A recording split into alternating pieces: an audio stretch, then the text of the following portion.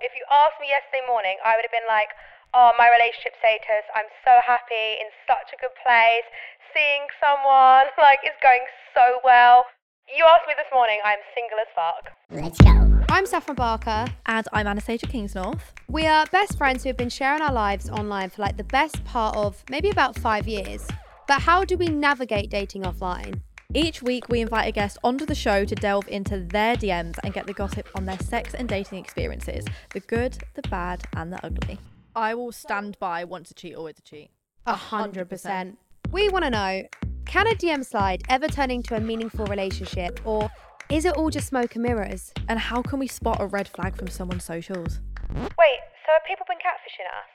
Between the situationships, swiping on apps and countless dates, there's always someone sliding into your DMs. So are you messaging guys more on Hinge then than like Instagram?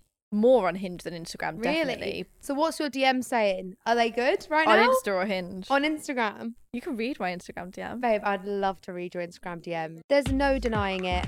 Dating in your 20s can be difficult. And we want to talk about it all.